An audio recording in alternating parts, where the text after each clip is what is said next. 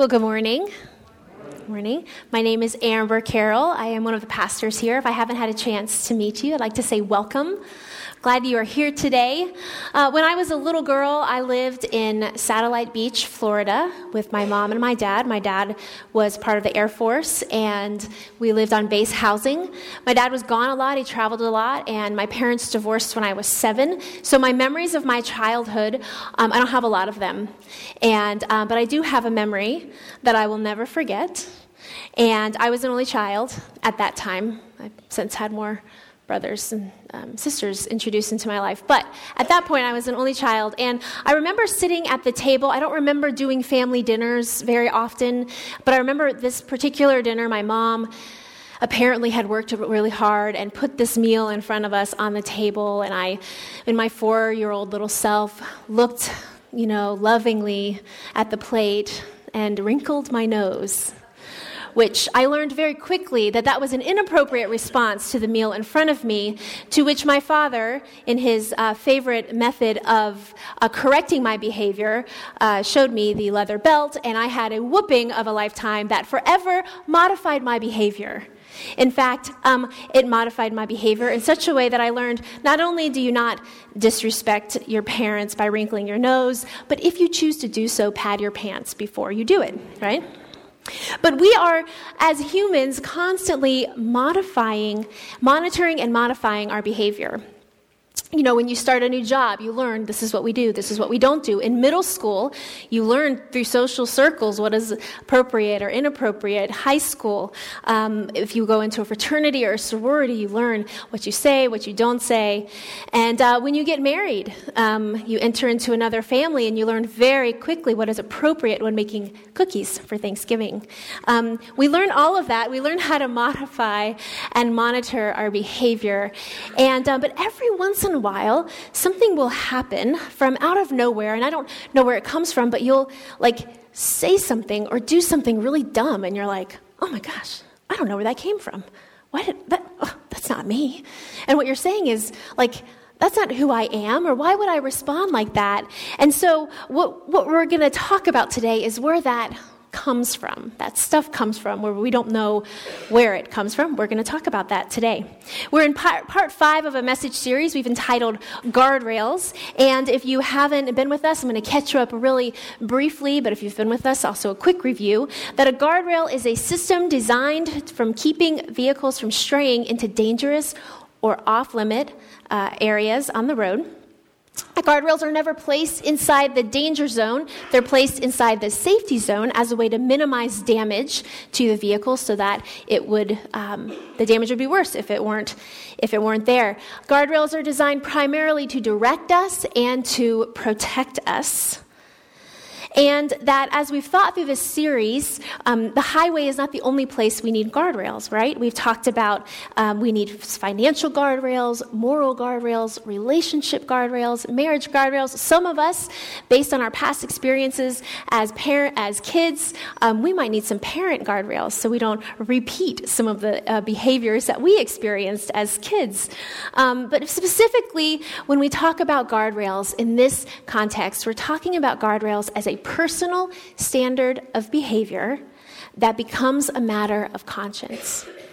A personal standard of behavior that becomes a matter of conscience. It says that I've decided for me personally that these behaviors are this conscience, they're going to protect me from going off into a direction, to drifting into bad or dangerous places. And not when I'm in the danger zone, right? These guardrails are supposed to ding my conscience, light up my conscience before I end up in the danger zone, before I hurt myself, or before myself. I don't have two of me. Sometimes. But also before we hurt those who we love or we care about. So today I want to talk about what I think is the most important thing as we talk about guardrails, and that is how we guard our heart. How we guard our heart. King Solomon, we've talked about him throughout this series, was the wisest man to have ever lived. He wrote the Song of Psalms. He wrote the Song of Solomon, Proverbs, and Ecclesiastes. He wrote about a whole bunch of things. And in the book of Proverbs, he said, but above all else, about everything that I wrote, I'm the most wise person ever. Above all else, guard your heart. And why is that such a big deal? And he says, because everything you do flows from it. Everything you do flows from it. And so what if that's true? What if he was actually right when he said that?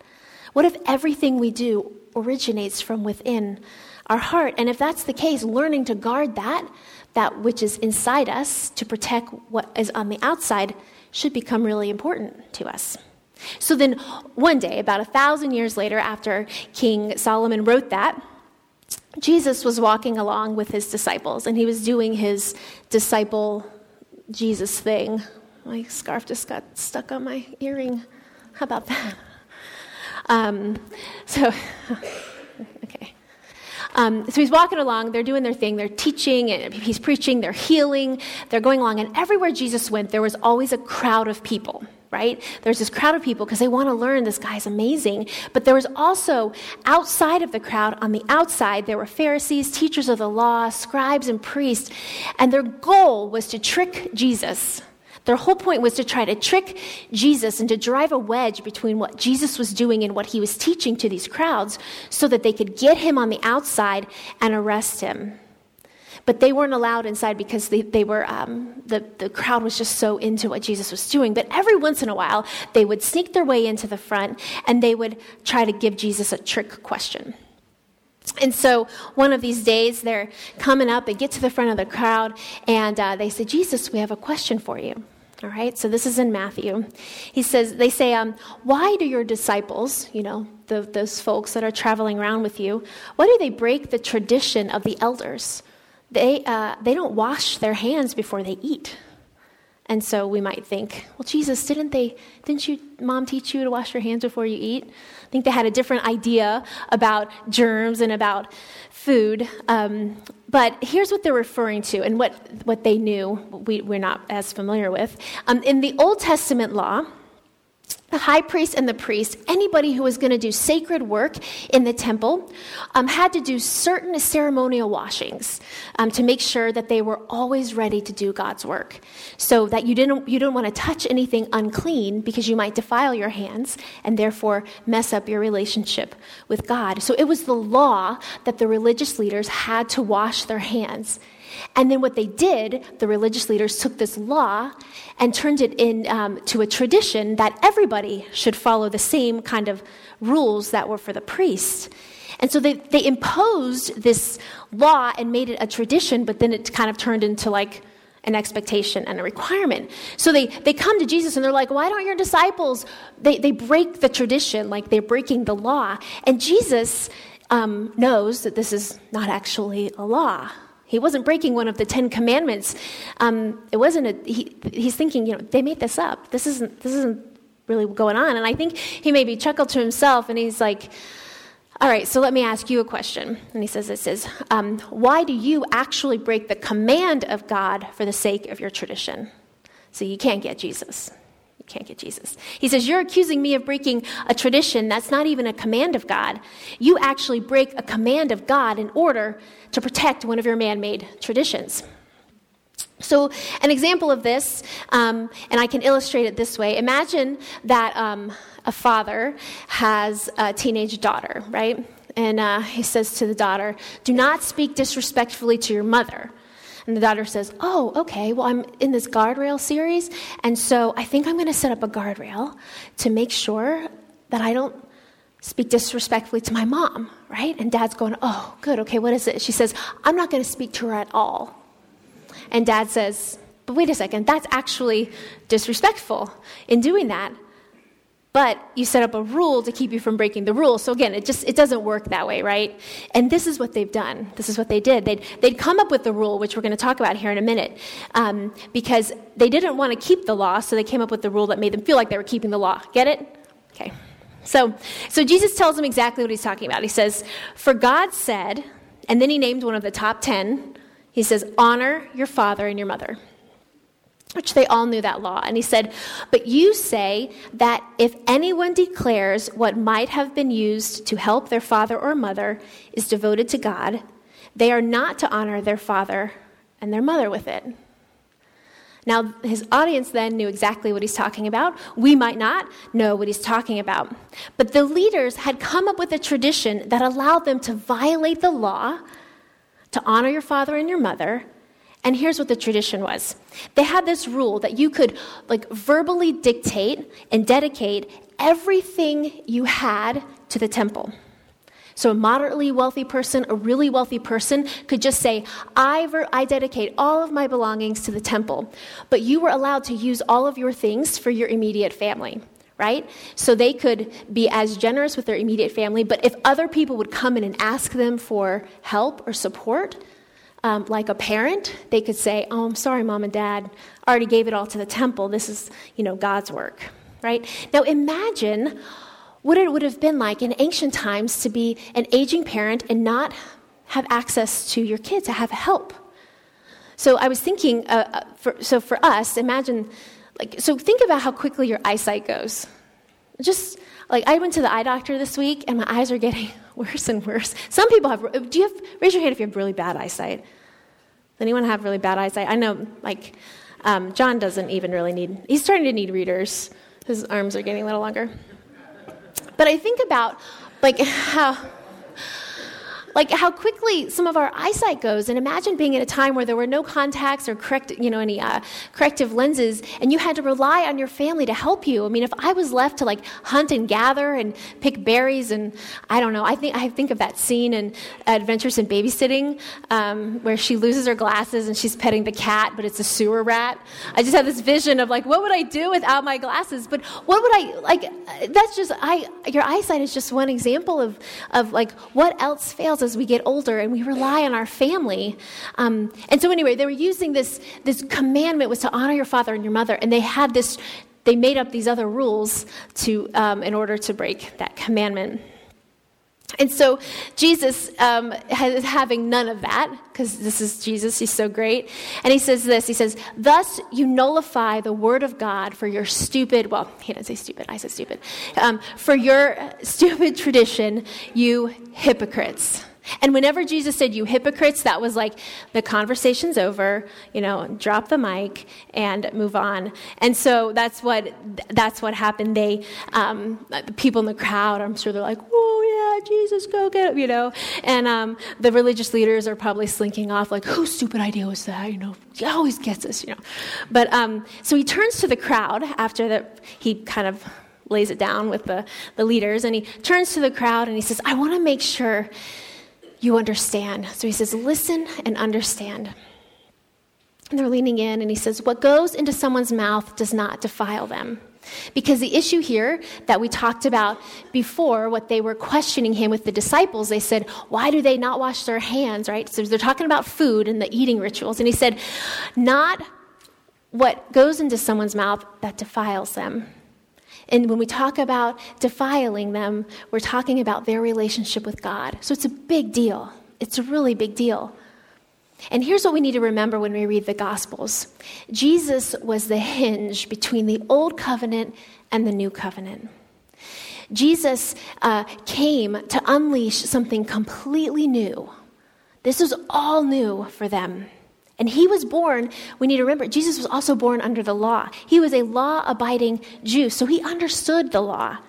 But he was introducing something totally new that was totally going to supersede the law. It was kind of like the iPhone 4, when you got it. It was a really cool phone, but then now the iPhone 10 and 110 is out, and it's obsolete. But there was nothing wrong with the law, but he was going to introduce something just better. And throughout his ministry, what was so important is Jesus would drop kind of these breadcrumbs to let people know something better was coming.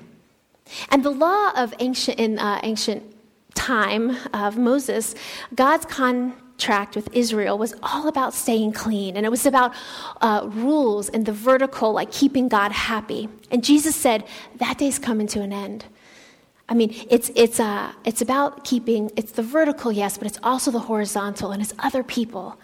And he says, what you put in your mouth is no longer what's going to defile you, but what comes out of your mouth, that defiles you. And they're thinking, wait a second, my words are what defiles me? Not just my words to people, not just to God. And so this is new territory. So the big crowd leaves, and so now it's just his disciples. And Peter comes up to him, and if you know Peter at all, he's like, hey, Jesus, I totally get what you were saying because, I'm Peter, but the other disciples are having a hard time. Can you tell us a little bit more about this whole, eating thing? Maybe maybe they're a little slow. We need your help. So he turns to him, and I think maybe Jesus is having a little fun here. I'm just interpreting this a little bit, but he says this. He says, are you still so dull? Are you still so dumb? Are you not able to follow me? And they're like, no, we're following. So he gathers the 12, again, interpreting, but he gathers the 12, and he says, I want to make sure you understand. I'm going to go really slow, okay?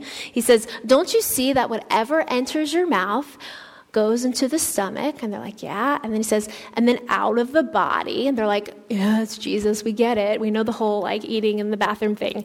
But then he says, seriously, he says, but the thing that comes out of a person's mouth comes from the heart. Comes from the heart. And that's what defiles them. It's these things that defile a person. The thing that puts a person at odds with God is not what they eat, but how their words affect people. And the people are who God loves. And this might be obvious for some of us now, but it was revolutionary for them. So Jesus says, okay, then this next thing, he said, I'm ready. Are you ready for this? He says, for out of the heart comes evil thoughts. Murder, which is an action. Adultery, sexual immorality, theft, false testimony, slander. He says, from your heart, all of these things are what defile a person. And it's because they hurt people, and God loves people. And they hurt you, and God loves you. And so he said, these are the things that defile a person. And that's what makes God upset. And so they go, wait, so mistreating other people puts us at odds with God, not breaking dietary laws and cleanliness laws. And Jesus says, no, I need to make sure you know, eating with unwashed hands does not defile them. It's not about a set of rules, right? It's not a checklist. Now, maybe this is the first time you've heard this. Maybe you grew up in a tradition that really wanted you to live by this checklist, this standard of laws, do's and don'ts. But Jesus came and just said, this is a reversal. This is about a heart. This is a heart issue. Our behavior will eventually mirror our hearts. If what goes in is what, and what comes out is that, if that's what defiles us, our behavior will eventually mirror our hearts. Now, maybe you've already known this, or maybe you've seen this before, but do you know anybody who has blown up a career because of something that's come out of their mouth? Or burned down a marriage with their tongue? Or anybody who's alienated their kids because of how they parented in their house? Or has destroyed a marriage because of how they behaved outside of the home? And some of these people, in fact, are us. And we look back and we think, who was that? That wasn't me. That's not me. Where did that come from? And so I want to wrap up this morning with 4 emotions that I feel need to be addressed, that need to ding our conscience. That when you think these thoughts or you feel these feelings, when your mind starts to go down this trail, it should bother you. It should light up your conscience and help you kind of realize that you might have some work to do. And if you don't deal with what's on the inside, eventually it will make its way to the outside. And not only do you hurt you hurt the people that you love. Sometimes the people you love the most, and the reality is that's offensive to God. And it's not offensive to God because God is really sensitive and he gets his feelings hurt really easily.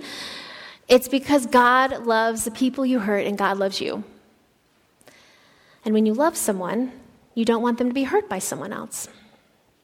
So these 4 emotions should tip you off. They are guilt, anger, greed, and jealousy. And when you identify these showing up or bubbling up in your soul, there is something in us that needs to be addressed. It's like we want to do it before the behavior happens. We want to acknowledge the emotion first. That's the safety zone. We don't want to get it into the danger zone. So let's start here with guilt. Guilt says, I owe you. Guilt it exists in us when I owe you. I owe you an apology. I owe you something because I took something from you.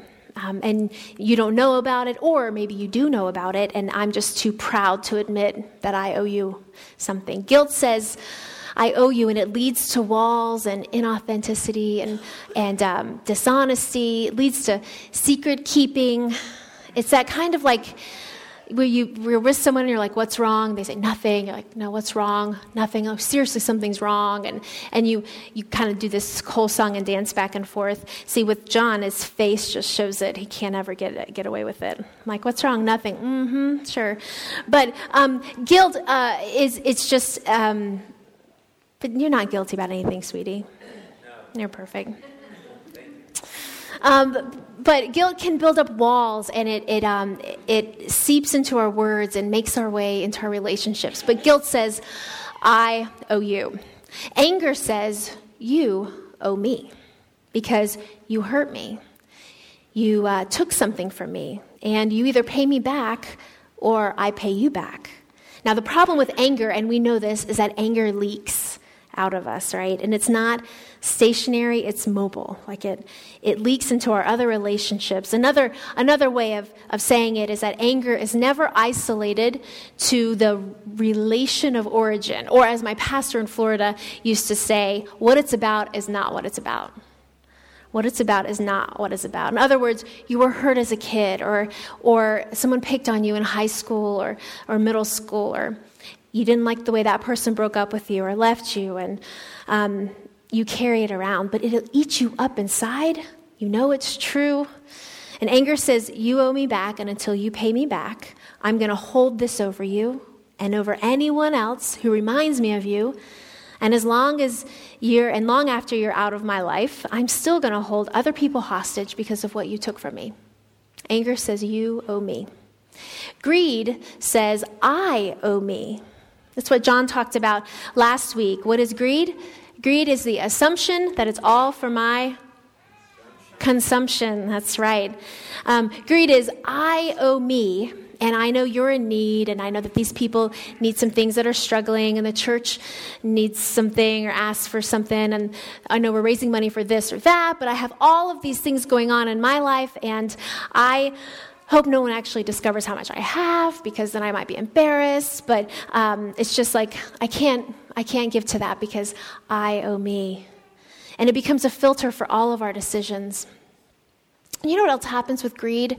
And if we're not careful, because we like stuff and we like things, sometimes the people in our family and the people closest to us will feel like they have to compete for us against our stuff. See, this need to achieve, this need to consume, oftentimes will fuel promotions and multiple things so that we continue to climb and accumulate more things to have more stuff at the expense oftentimes of our relationships and people in our lives. But greed is dangerous. Greed says, I owe me. Jealousy says, life owes me. Somebody else got what I deserve. She got what I deserve. He got what I deserve. And now you don't like them. And it's almost impossible to be nice to them. You know what else happens with jealousy? And this is the ickiest, grossest thing that when rises up in me, and when I find myself secretly celebrating someone else's loss or failure. Is there anything worse than that? Is anything lower than that? Celebrating someone else's pain because of jealousy? And if that's in you and if that's in me, it should set off alarm bells and ding our conscience like crazy, because eventually it will leak out. And when you feel it and when you see it, you got to address it. Now, I'm going to give you some suggestions here in this third column, and I just want to say this really, really quick. If you are not yet a Christian, and then I just need to acknowledge that I have no right to tell you what to do, right? I mean, if you haven't signed on to this Jesus thing, I hope that you don't feel that I am up here telling you how you need to live your life. But for those of us who've signed on as Jesus followers, we've said this is what we're doing. All of this, it's not optional. This is what Jesus has called us to. This kind of like basic, like 101, right? And it's hard. But I also want to say this. If you're not a Christian or you've fallen away and you want to maybe come back to following a Jesus life, what we're going to talk about in the next few minutes here is why following Jesus will make your life better. Why it will make you a better husband or a better wife or a better friend or just a better person in general. See, Jesus' invitation was follow me, follow me. It was an invitation, not a command. You get to choose. And he says, follow me. And I'm going to ask you to do things that don't necessarily make sense. They don't make sense emotionally, socially sometimes, but at the end of the day, at the end of this decision to follow me, you will experience a freedom and a peace that perhaps you have never experienced before, and there's nothing like it. There's nothing like it. So there are 4 preventative heart exercises to keep us out of the ditch, to keep you from going outside of the rails. And they are precisely the opposite of how we want to respond. That's what makes it so great. So what do we do with our guilt? We confess. We confess. And not to God. I mean, God already knows. When you confess to God, he doesn't go, what? I had no idea. Let me write that down. That's crazy. I wasn't paying attention. But we know that's what we were raised to do. We confess to God, but really the confession that heals and the confession that deals with guilt has to do with confessing to somebody. And if not just somebody, to the somebody who you hurt or who you stole from. And it might damage your reputation. Let me just say this. Anyone who's actually gone and confessed a place where they've messed up, there might be a damage to your reputation, but that's minimal, right? That's temporary. That's small. The longer you carry guilt, the longer it will eat you up inside. And it is eventually going to drive you to other behaviors where you're either going to have to confess it anyway, or somebody's going to find out. And the damage can be much worse. Secrets suck the life out of you. They suck the life out of you. And God says, I don't want that. I want you to have life to the full. So let's just confess it, get it out there, swallow your pride, because the truth is your pride probably got you in there in the first place. So confess it. And if you are not ready to confess to the person who you have offended or hurt, because that's just too scary, confess it to someone. Find someone you can trust. Because a lot of times, once we confess it and we can hold it out, we can look at it, we can see it and go, oh, yeah, I can't hold this anymore. This is eating me up inside. But get it out there. So anger, we know often the response to this is forgiveness. And you know what forgiveness is? Forgiveness is identifying specifically what was taken from me, deciding that you don't owe me anymore. And it's not enough to just say I had a terrible dad or I had a terrible mom or a terrible experience, but to actually look at what was taken from you. What was specifically taken from you? And then make the decision to say, you don't owe me anymore. I'm canceling the debt.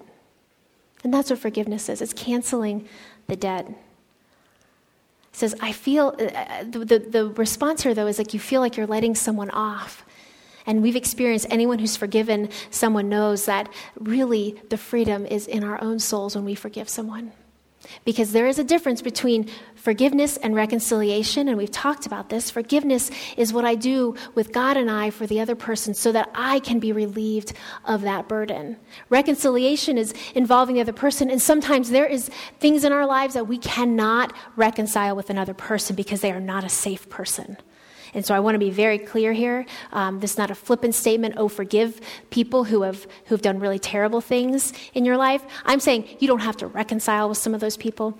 The forgiveness piece is so that you can be free from carrying that. And that's what God wants for you. So then what do we do about greed? With greed, we give. We give. You write a big to you check. And a big to you check is big to you. It might not be big to me, but it'd be big to you. And a big to me check might not seem like much to you, but it's big to me. In comparison, it's really just about you. And you say, you know what, greed, you are not controlling me anymore. I'm just going to write this big old check, and I'm going to send it off, and I'm going to have a party. But you want to do something that helps you experience what it's like to do that. Now, if you want to get really serious, find something that's really precious to you, like an object, not a kid, not a person, but find something really precious to you and something that's off limits and don't touch it, and we put it in a glass case and leave it alone and sell it and then give the proceeds away. And we did this. I had this beautiful china hutch and a matching table and chairs. And we were going through this whole Dave Ramsey experience, but really Dave Ramsey was after. It was really Jesus experience. And trying to release control of our finances and learn to be generous. But this was something that was really... we were selling our stuff, and this was the thing I loved. I loved this matching Tommy Bahama set, which we totally bought on credit and didn't even own. But anyway, we sold it and gave the money to a single mom in our church. And it was one of the coolest experiences that we've ever been through. It's one of those that stick. So if you want to combat greed, if greed's something that's stuck with you and you just can't let go of your stuff, find something and just test it, because God tells us that you can't outgive him. Test me in this. Be generous, and I will open the floodgates. He promises us, and it's one of the most fun things you can do. I promise you. So, jealousy, we've said, is that life owes me. And if you want to deal with jealousy, you have to be willing to admit what the real problem is. And it might not be necessarily that life owes you. At the end of the day, if you're honest, maybe it's you believe that God owes you. This is an issue not between you and your sister-in-law, or because this person married well, or because she has something, or he has something, or whatever it is. It has to do with the fact that you think God owes you something and you didn't get it. Because the truth is, see, life happens, but God takes what happens and makes things happen. And when we receive what comes our way from his hands, we ask him to do whatever he pleases. And I've learned this, and I've watched this, and many of you have as well, where you've watched Christians suffer. Christians who've gone through things with family or children or illness or just financial problems or things that just they didn't deserve, and just life happens and without explanation. And instead of becoming bitter, or instead of spending the rest of their life comparing their bad fortune to everyone else, they just offer it to God. People have some great respect for. And they don't compare. They say, hey, God, this is what happened. Now, what can you do with what happened? And the way that we work through jealousy is that we celebrate. We begin to celebrate what God has given you, and we begin to celebrate what God has given other people. We celebrate out loud. Hey, dear Frank, congratulations on that job promotion. You know, I was kind of hoping to get it, but I'm really genuinely happy for you. Signed, Mo, someone else. And you put that letter in the mail and you send it out. You genuinely say, I'm happy for you. Jealousy, you will not live in my heart any longer. I am going to be genuinely happy. And the truth is, you might not feel it, right? And it doesn't matter if you feel it. You ever heard the phrase, fake it till you make it? Like, you're going to have to behave in a way past the things that you are having a hard time with, because eventually it will become a part of who you are. Now, this morning, we might need to do a little bit of mirror work. So that's kind of where you look in the mirror and you start talking to these things. Like guilt, you are not going to live in my heart anymore. I am going to confess. Anger, you're not going to have a place in my heart anymore. I'm going to forgive. I'm going to forgive. In fact, I'm even going to write a list of all the things that were taken from me, and I'm going to put it in an envelope, and I'm going to decide they don't owe me anymore. Because anger, you are not going to live in my heart anymore. And greed, I'm just going to write some big old checks. I'm going to be just crazy generous until I can become a cheerful giver. Because see, that's the thing. Sometimes we think we have to be cheerful before we give. Right? We think, oh, but I don't feel like being cheerful. But that's not true. See, you give until you become cheerful. Because if you have to wait till you're cheerful, you're never going to give. Because the cheerfulness of giving is the response to what happens when God opens your hands and your heart and you realize, I am actually happier. I have more peace than I did without clinging and holding on to all of the things that I thought were mine. And then jealousy, you look in the mirror and you say, you know what? He, she, whoever they are, I'm going to celebrate them. I'm going to celebrate their success. You know, we have this saying in our culture. We say, how are you doing? And you know what our response is often? I'm fine. I'm good, you know. But how are you doing has such an action word, like, how are you doing? Like, activity-wise. And I've heard something recently that John and I have been trying to kind of use as words. Rather than how are you doing, to really check in on someone, we say, how is your soul? Like, how is your heart? How is that going? And so this morning, I want to ask you, how's your soul? How is your heart? Is everything okay in your heart? Because probably some of you in this room today are having this imaginary conversation with some people, thinking of all of the things that you have gone unchecked, maybe. Because if there's something every time, it's even maybe hard to hear today, that just comes front and center and kind of churns inside of your gut. Are you clinging to anything you know that maybe you've hurt someone in the past, or something you haven't celebrated because of someone's success? If so, it's dangerous, and we need to acknowledge it. Because if it's in there, at some point it'll be out here, and it will defile you, and it will disappoint God and other people. And so this morning, we're going to go into a time of prayer, and I'm going to ask the music team to come up. But I want to do something with you, and I'm going to need both of your hands. And so if you would have your hands free for a minute, and we're going to go to God in prayer. But we're going to have a heart check and a soul check this morning. And so with your heads bowed and your eyes closed, I want you to grip your hands, both hands, tightly.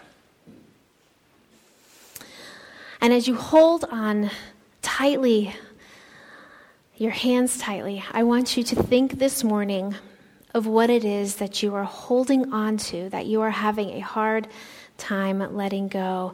And you're going to squeeze your fists together. And as we sit here this morning in the presence of God, we come to God and we say, God, we know you're here. This thing I'm holding on to, God, I know that I need to give it to you. I know there are things going on that I have got to let go of. And so this morning, as you are here, I'm just going to ask you, and we'll give a moment of silence between each of these. And if you can, within your heart and in your soul, as you slowly open your hands to releasing control, to releasing the emotions of guilt. We ask God this morning that if there is something that is holed up inside of you that is causing guilt, someone you have hurt that you need to confess to, that you can slowly release your hands and give that to God, to give you the power and the courage to make that confession, to set up that time to meet, to write a letter, to do whatever it takes to get it off your chest, minimal damage. Or maybe it's anger. Maybe there's something inside of you that you haven't let go of. Maybe it's something from your childhood or something from school. Maybe there is someone in this room that you have been at odds with that you just haven't had the opportunity to let go and forgive. And so this morning you slowly release your hands and you say, God, give me the words. Take them to lunch. Buy them a coffee. Write a card. But begin that process of forgiveness. And greed, if there's greed that's gripping in your heart, you open those hands to release, to say, God, I want to become a cheerful giver. I want to be generous. I want to live a life that is not focused on stuff, but that it's focused on people and lives. And so whatever that is, you slowly release your hands for that. And jealousy, if there's someone who's you feel has gotten what you deserve, or that God hasn't come through, I just pray you're able to release control of that and give God the power to move in your life in powerful ways, that you can celebrate the joys of other people, knowing that God can work through all things. And then maybe there is someone in this room today who is just holding on to their own lives and has not yet given control to you, Jesus. This morning we know that if that is you in this room today, if you have not been ready to give your life to Jesus, you can do that today. You can open your hands and you can say, God, I give you my life. I give you my heart. I give it all to you. Be Lord of my life. Be center of it all. God, we thank you for this time. We thank you for this space. We just thank you for your love that you so lavishly and generously pour on us. That even while we are still sinners, you love us unconditionally, without rules. And God, as we are open to receiving your love and grace in our lives, I pray that you continue to mold us and shape us into the kids that you are making us into, God. And as we move this morning into our time of music and offering, God, we recognize the fact that all we have is yours. Everything is you have given to us. Lord, we ask that you use these offerings that we are going to give to you, that you are to show up in mighty ways in our lives. And thank you for this church and what you're doing in this space. We love you and we honor you. In the name of Jesus we pray. Amen.